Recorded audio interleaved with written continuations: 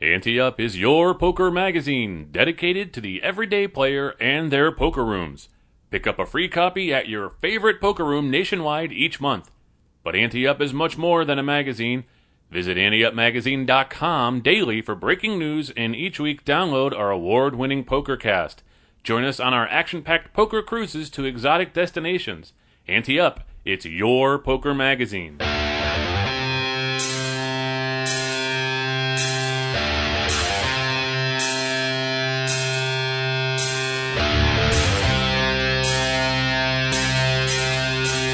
From the Ante Up headquarters in Tampa Bay, Florida, it's the Ante Up PokerCast. And now, here are two guys who think they know how to play poker, Chris Cosenza and Scott Long.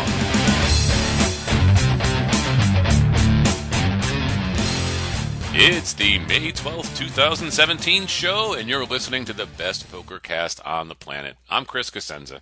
And I'm Scott Long. The May 12th, 2017 show. I'm winding down. I'm trying to be truthful.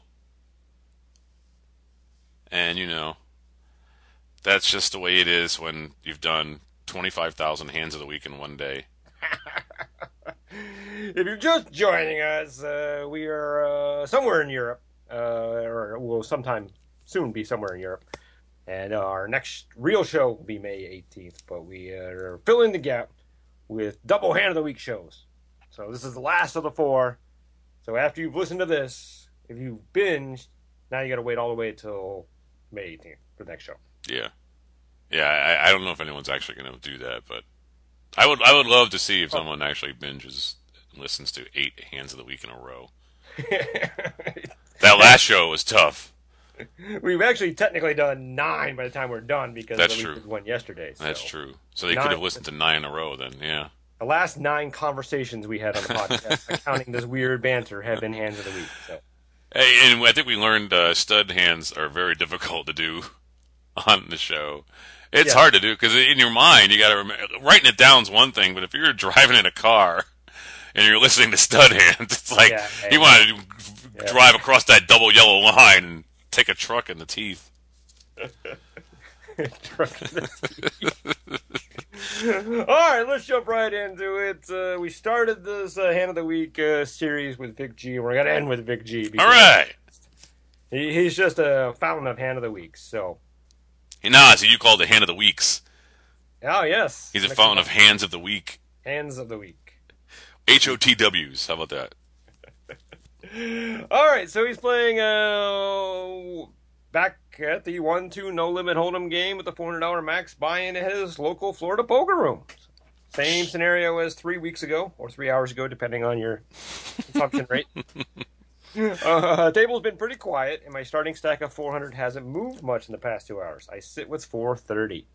3 fish have left the game, and one of the 2-5 players who is on the transfer list joins us at the table and fills up, along with 2 other tough players. The table just got a whole lot tougher. I just paid my blinds a couple hands ago and decided to get up when the big blind reaches me in a few more hands. I played with Corey before. He's a solid player with a good read of his opponents. He has lost a couple small pots after playing a hand or two and sits with just under his $400 starting stack. Corey is under the gun and raises to 13. 3 players fold to me, and I look down at the king of spades, 10 of spades.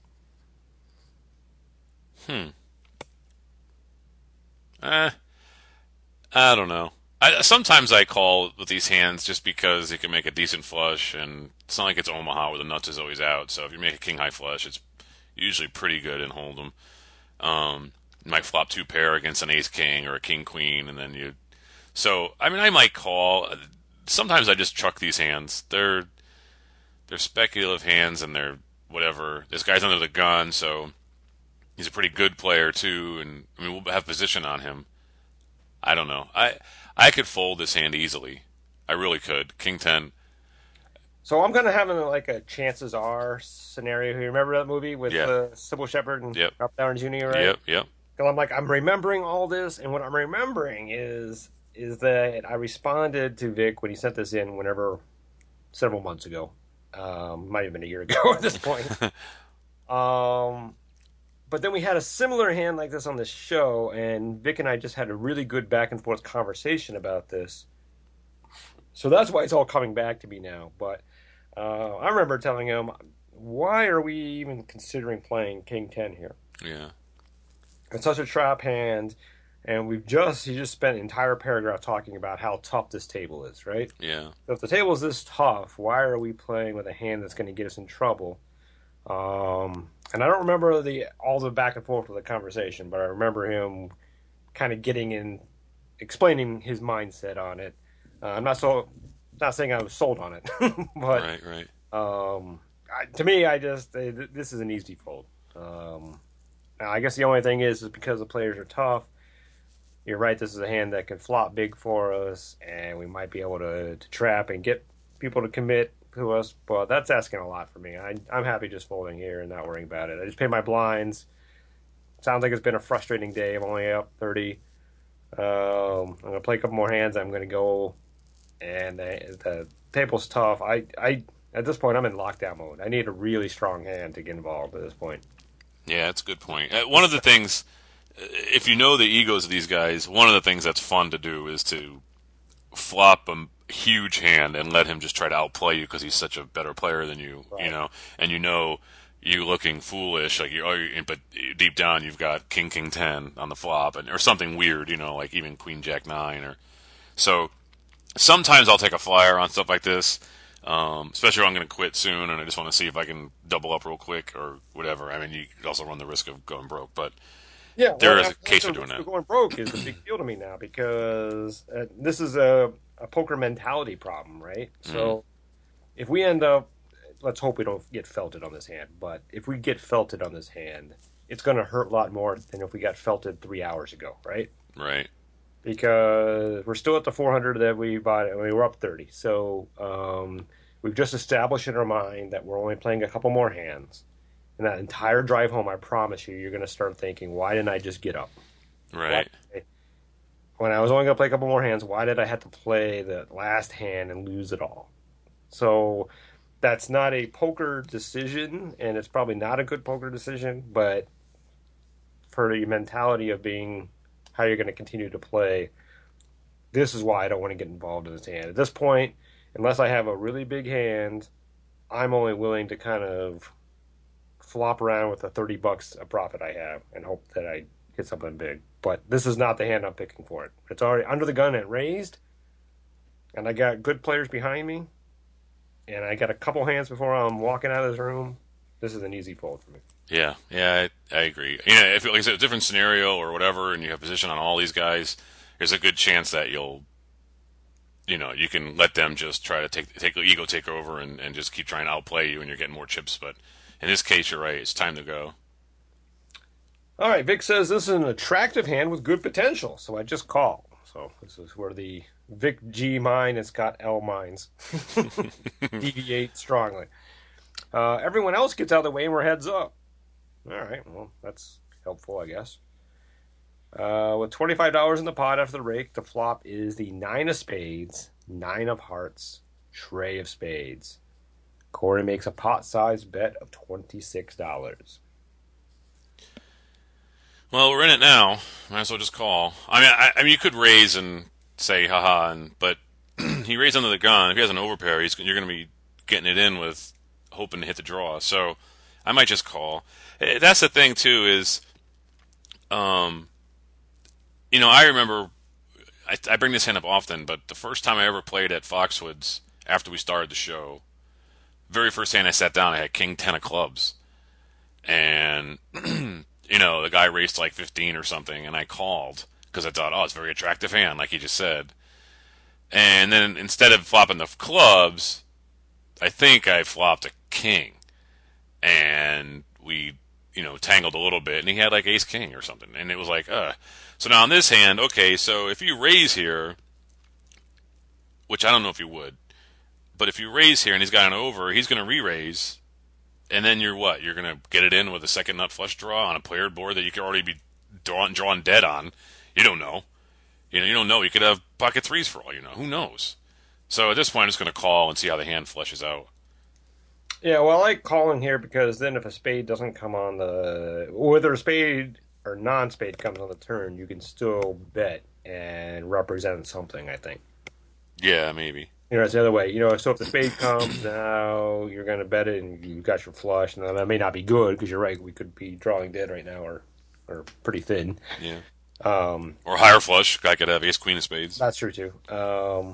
But if the spade doesn't come, then we can either bet or raise and make it sound like we could sell a 9 to some degree here. It's a little tougher because the spades are out there that we wouldn't bet the 9. But um, I feel a little bit better about this hand now than I did before. Not great, but Right. Because you could just a call also makes it seem like you're slow playing your 9. right. And then you come alive later. So, yeah. All right, he says Corey will see bet a large percentage of the time in this spot. If he's holding a pair, I have the 8 or 9 flush outs plus the 3 other kings to take the lead. I opt to semi-bluff and raise 50 on top. Mm. Like I said, I mean, that's just... I can get that if you think you can take it down, but if he's got something that's going to now be able to come over the top of you, he might, because he might think you have the 9, and that's why you're doing it. And then he might be scared, and then he might lay it down. But if he's, this is difficult to me. This play is difficult because what are you telling him then? Are you telling him you have a 9? And if he calls, then he's not afraid of your 9. This is weird. This is a weird thing. I mean, I don't mind it. If he just calls, I like this. I don't want to get raised with it. Although if I get raised with it, then I mean, what do you do? Do you fold? Maybe I fold. I think I do, because if I make it 50 and he makes it 150 more, I'm not going to get it in on a second nut flush draw, and it's still a paired board. I mean, but if he just calls, this is almost like the classic, getting the free river card, right? right, because he'll check, and then you check, and then you get the river card. Check behind if we want. And even if a spade comes, I might check behind and really induce him into making a bet and making more money off of this. Although you run the risk of boating. Free cards to boat. Bet and have him, try to raise me, but it's tough because he's a good player. So it's a little different story than the games I normally play. So we got 2 good players here. So, but yeah, if he just calls, then I'm happy with this. But you're right. I don't think we can be guaranteed he's just going to call. If he can raise, then then we fold, and that's what did he bet? 26. So we're out 76 plus our pre-flop, which is 13, so about $10. Still got a couple hands to maybe get that 70 back, so go home with a break even on the day. Maybe it's not a bad idea because of that. I don't know. I mean, like I said, a lot of people float and just call here, and then he checks because he's afraid, and then you bet, and you take it down with nothing. Or you could actually make your flush. I mean, you're just putting money out hoping to get free cards, but if you're calling and he bet, maybe he just checks the turn anyway because you called. I mean, I don't know. I don't know if I like that raise. I really don't. All right, says Corey doesn't have for making the call. So with 174 in the pot, the turn is the ace of spades, making the board 9 of spades, 9 of hearts, tray of spades, ace of spades, and giving me the nut flush on a paired board. Yeah, this is... Before you say anything, I just say this reminds me of Rounders a little bit. Oh, it's not the exact scenario, but very similar. Instead of 9s full of aces, it's nut flush versus aces full of 9s. But yeah. So what did Corey do? I'm sorry to cut you off. He checked. Yeah, I would check too because if I got the absolute, second nuts. Jeez. Oh man. He don't necessarily have the second nuts because he could have quads, aces, or trays. Right, the second nuts is he has pocket aces, is what I'm saying. I would check it too. Oh, I see what you mean. Right.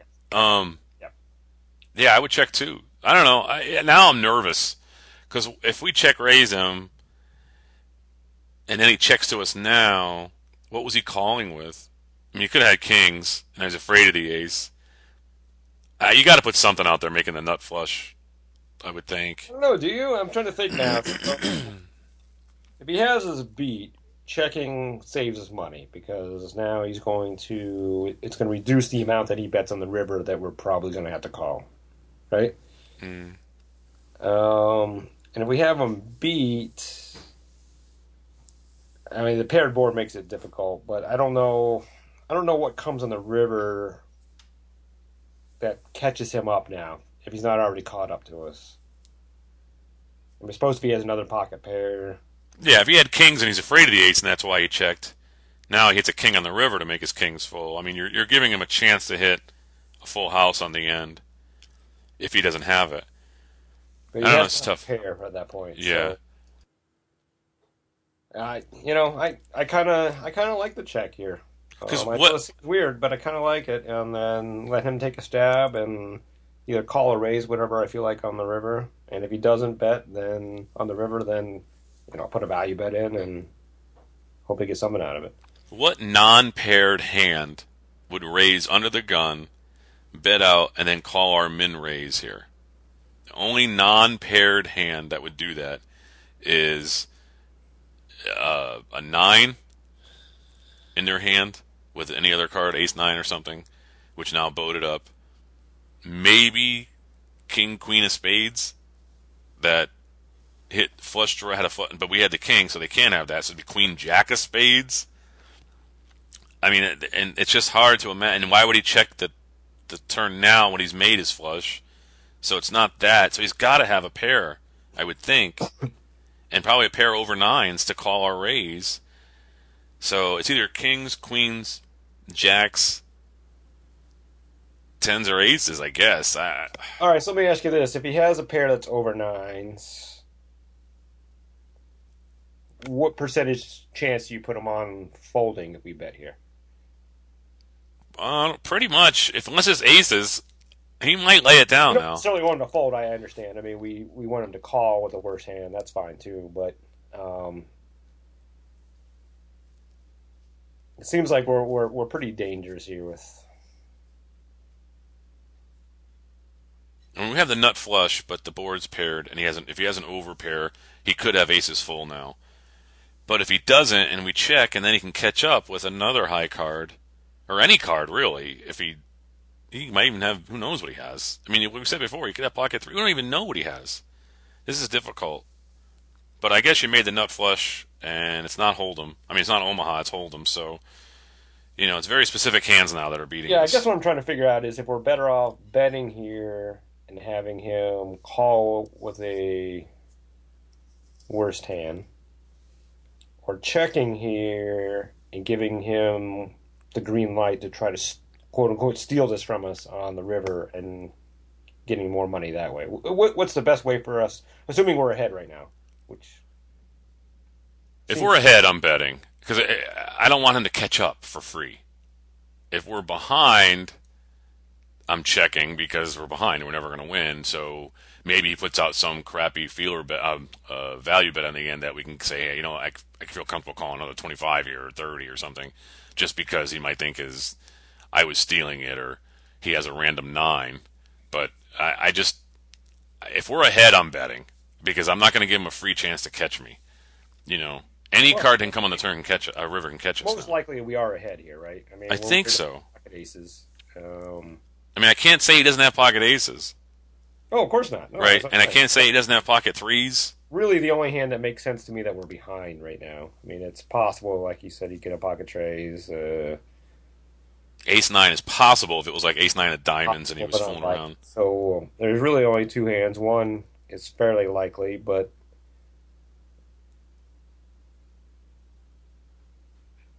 because he wouldn't have called your min raise with Ace King, but he might call with overpairs. Yeah. So I think in my analysis, I feel comfortable enough that I'm ahead.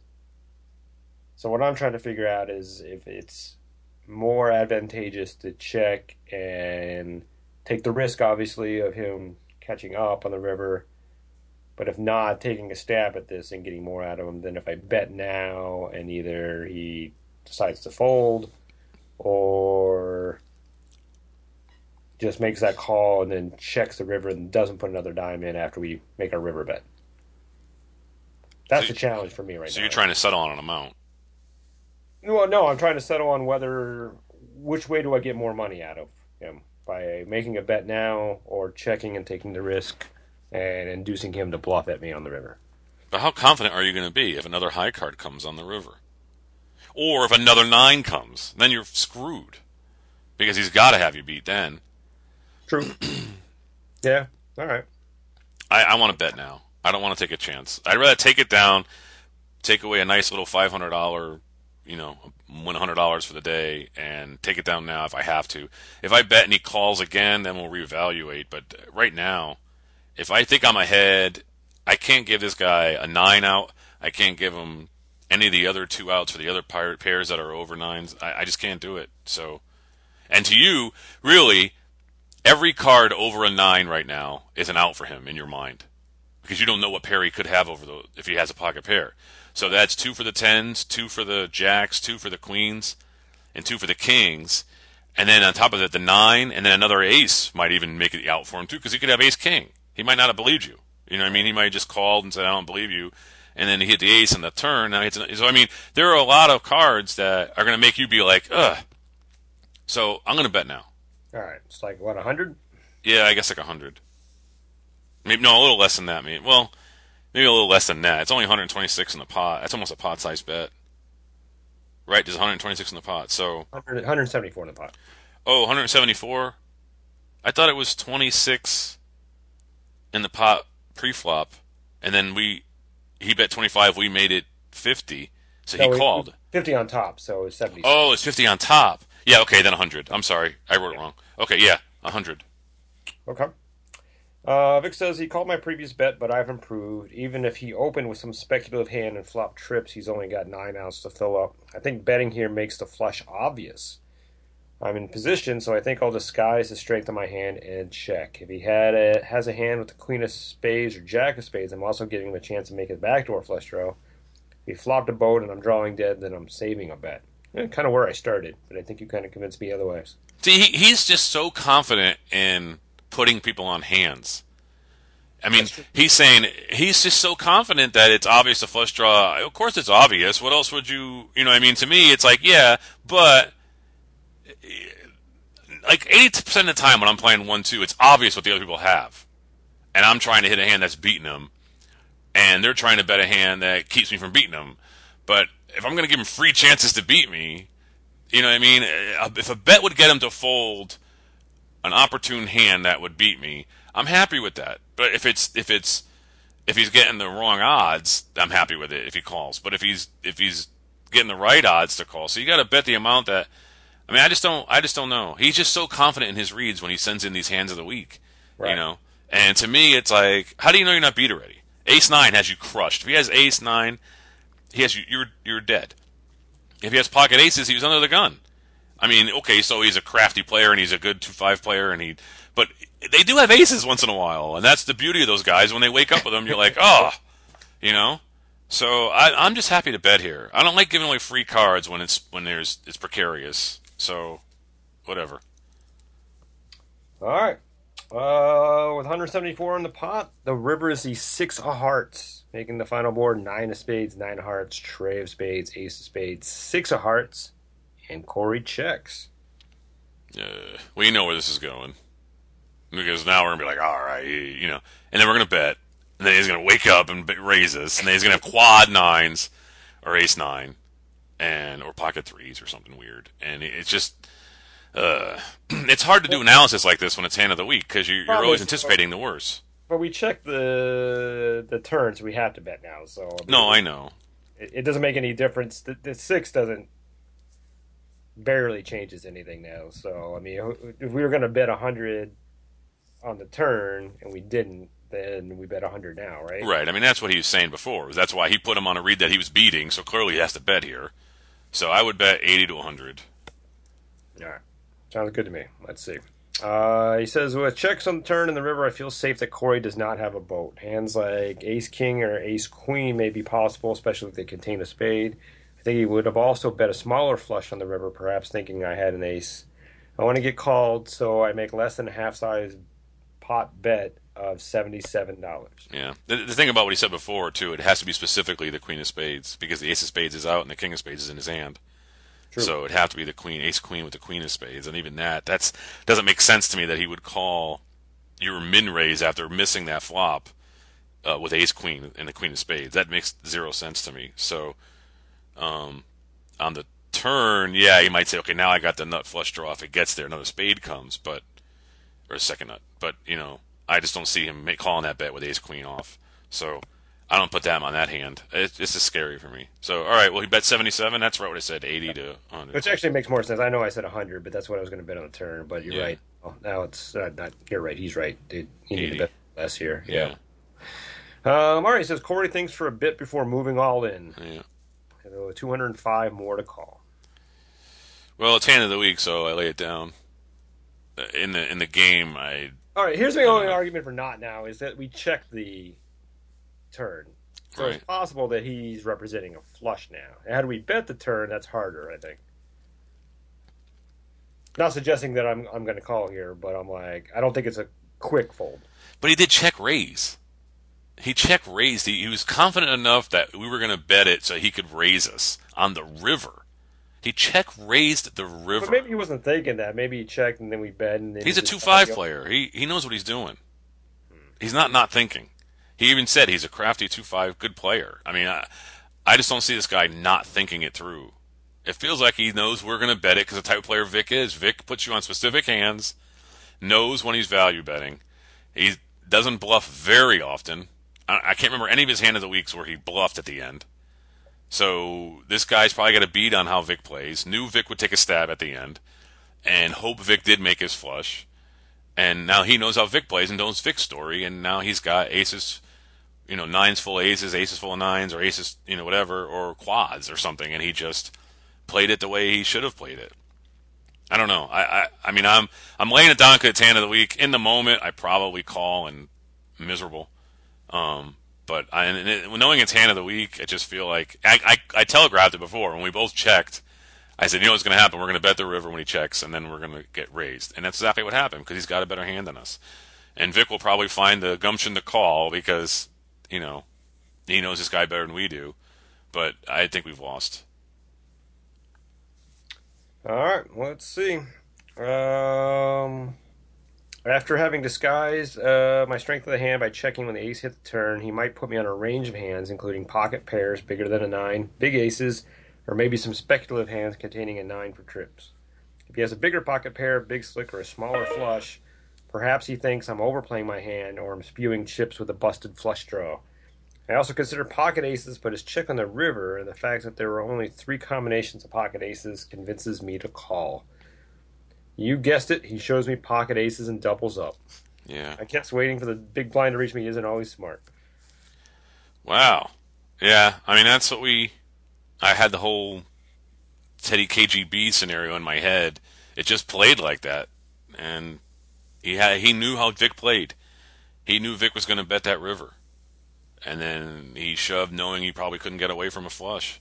Well, the other thing, too, is that, I don't know how much value you give up by checking that river if you have the aces full there, right?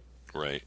Because we checked the turn as well, too, so it's possible we don't have the flush. It's possible we don't have anything at this point. So it's probably a good gamble on Corey's part to check that and hope that we take a stab at it versus putting out a value bet that's just going to get called, right? Yeah. He doubled up on that because of the way he played this. Whereas if he would have bet 100 there on the end, we probably would have just called 100, right? Right. What's interesting, too, is if you just go over the hand real quick, the pre-flop made sense, the post-flop makes sense, the min-raise to us, now you're like, all right, maybe he's got a 9, maybe he doesn't, so I'm going to call with my aces, and then spikes the ace. Now he's got you checking, makes sense, because he's got pretty much the absolute nuts.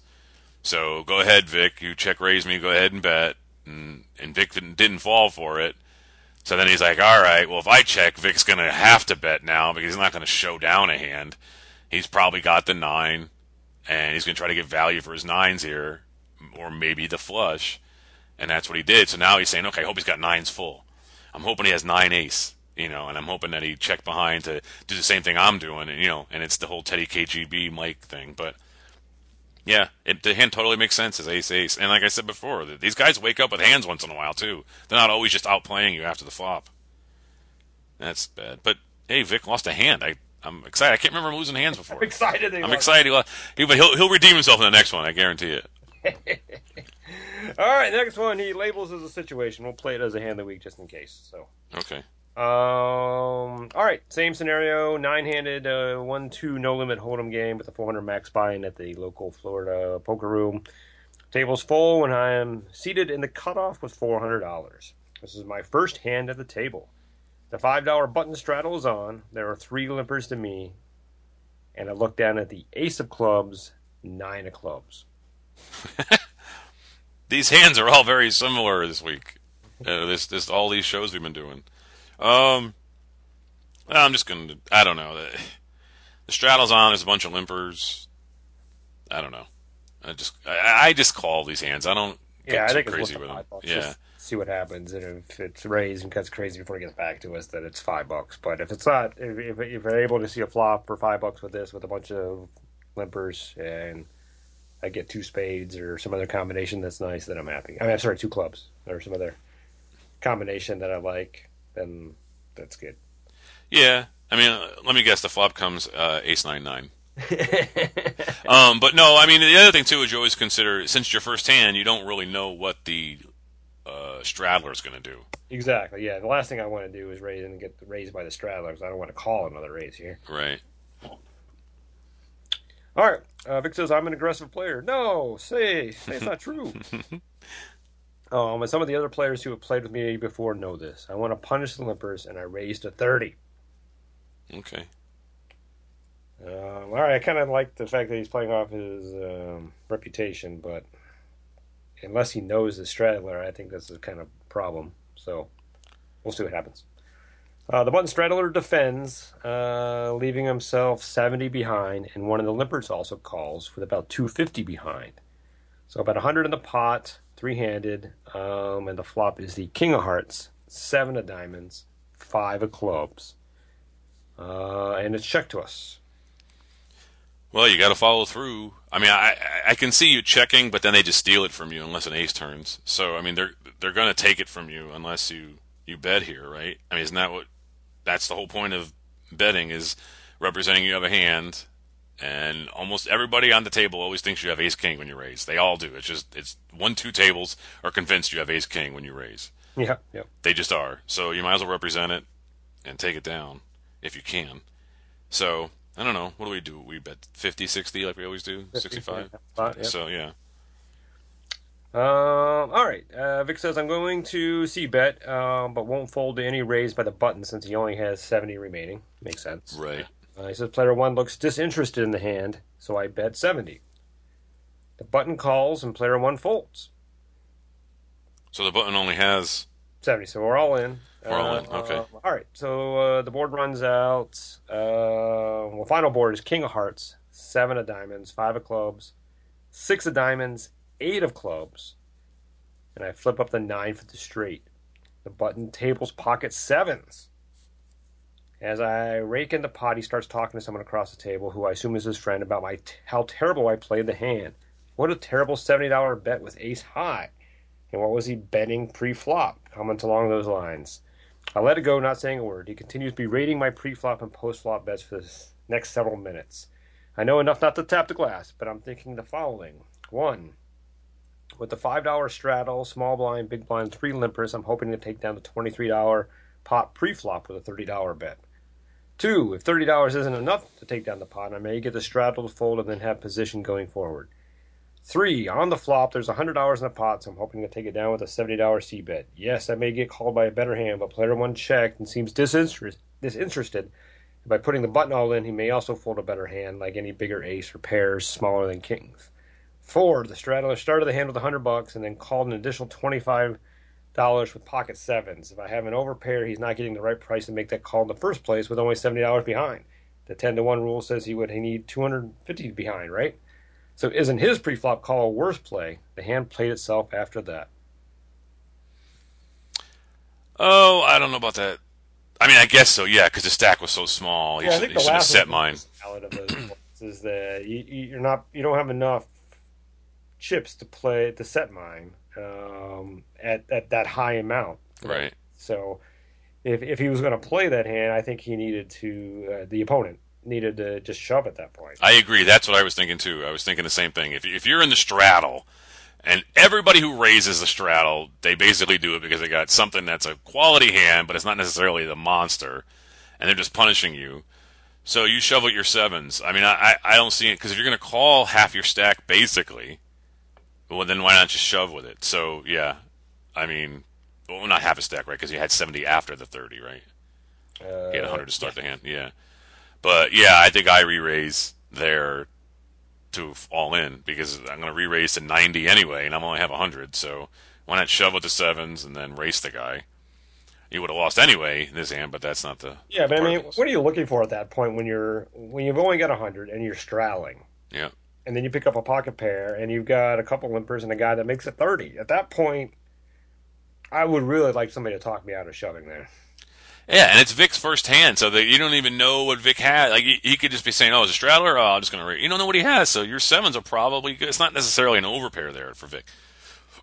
You know? Yeah, I mean, and at a $400 or for a max buy-in, I guess the minimum is probably $100. So I guess that's a little different. But I think this is a spot for me to try to double up with the sevens. So yeah, I'm going to agree with Vic that was a worse play than Vic's. Now I wasn't a fan of Vic's play either, but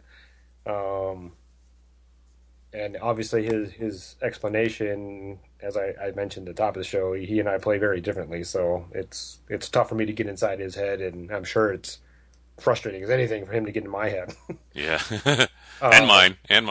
But yeah, it's tough for me to defend either one. But if I had to choose sides here, I'm choosing our good friend Big G on who played it better. Yeah. But I mean, he did what he had to do. He liked his hand. He wanted to go on his reputation. He wanted to punish a straddler. He made it 30. He got the call. He had to c-bet, because that's what you do. I mean, you're supposed to have ace-king there. You're supposed to have a hand there, because you raised. He did what he was supposed to do, and then the other guy, flopped a set and got run out on. I mean, that's just... I don't see any flaw in what Vic did there. There's just... Especially with the other guy being disinterested. Now, if the other guy had, bet into you or something, then you let it go. But that's not the case, and you knew that guy was interested, so you did what you had to do, and it just happened to fall your way. You thought you were going to steal the pot right there, and when you didn't, you won. So, no problem there. All right, so we're back with our regular show next week, which means we're taping on May 18th, and we'll post it for the 19th show. And I want to thank everybody for sending in those hands, especially Vic G. Always a pleasure. I'm Chris Cosenza. And I'm Scott Long. We'll see you at the tables.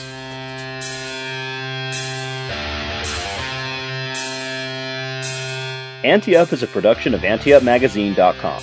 Contact the show at podcast@AnteUpMagazine.com or call our hotline at 206-338-6344. If you'd like to advertise, send an email to advertising@AnteUpMagazine.com or call 727-331-4335. Some music used in this episode comes courtesy of the PodSafe Music Network.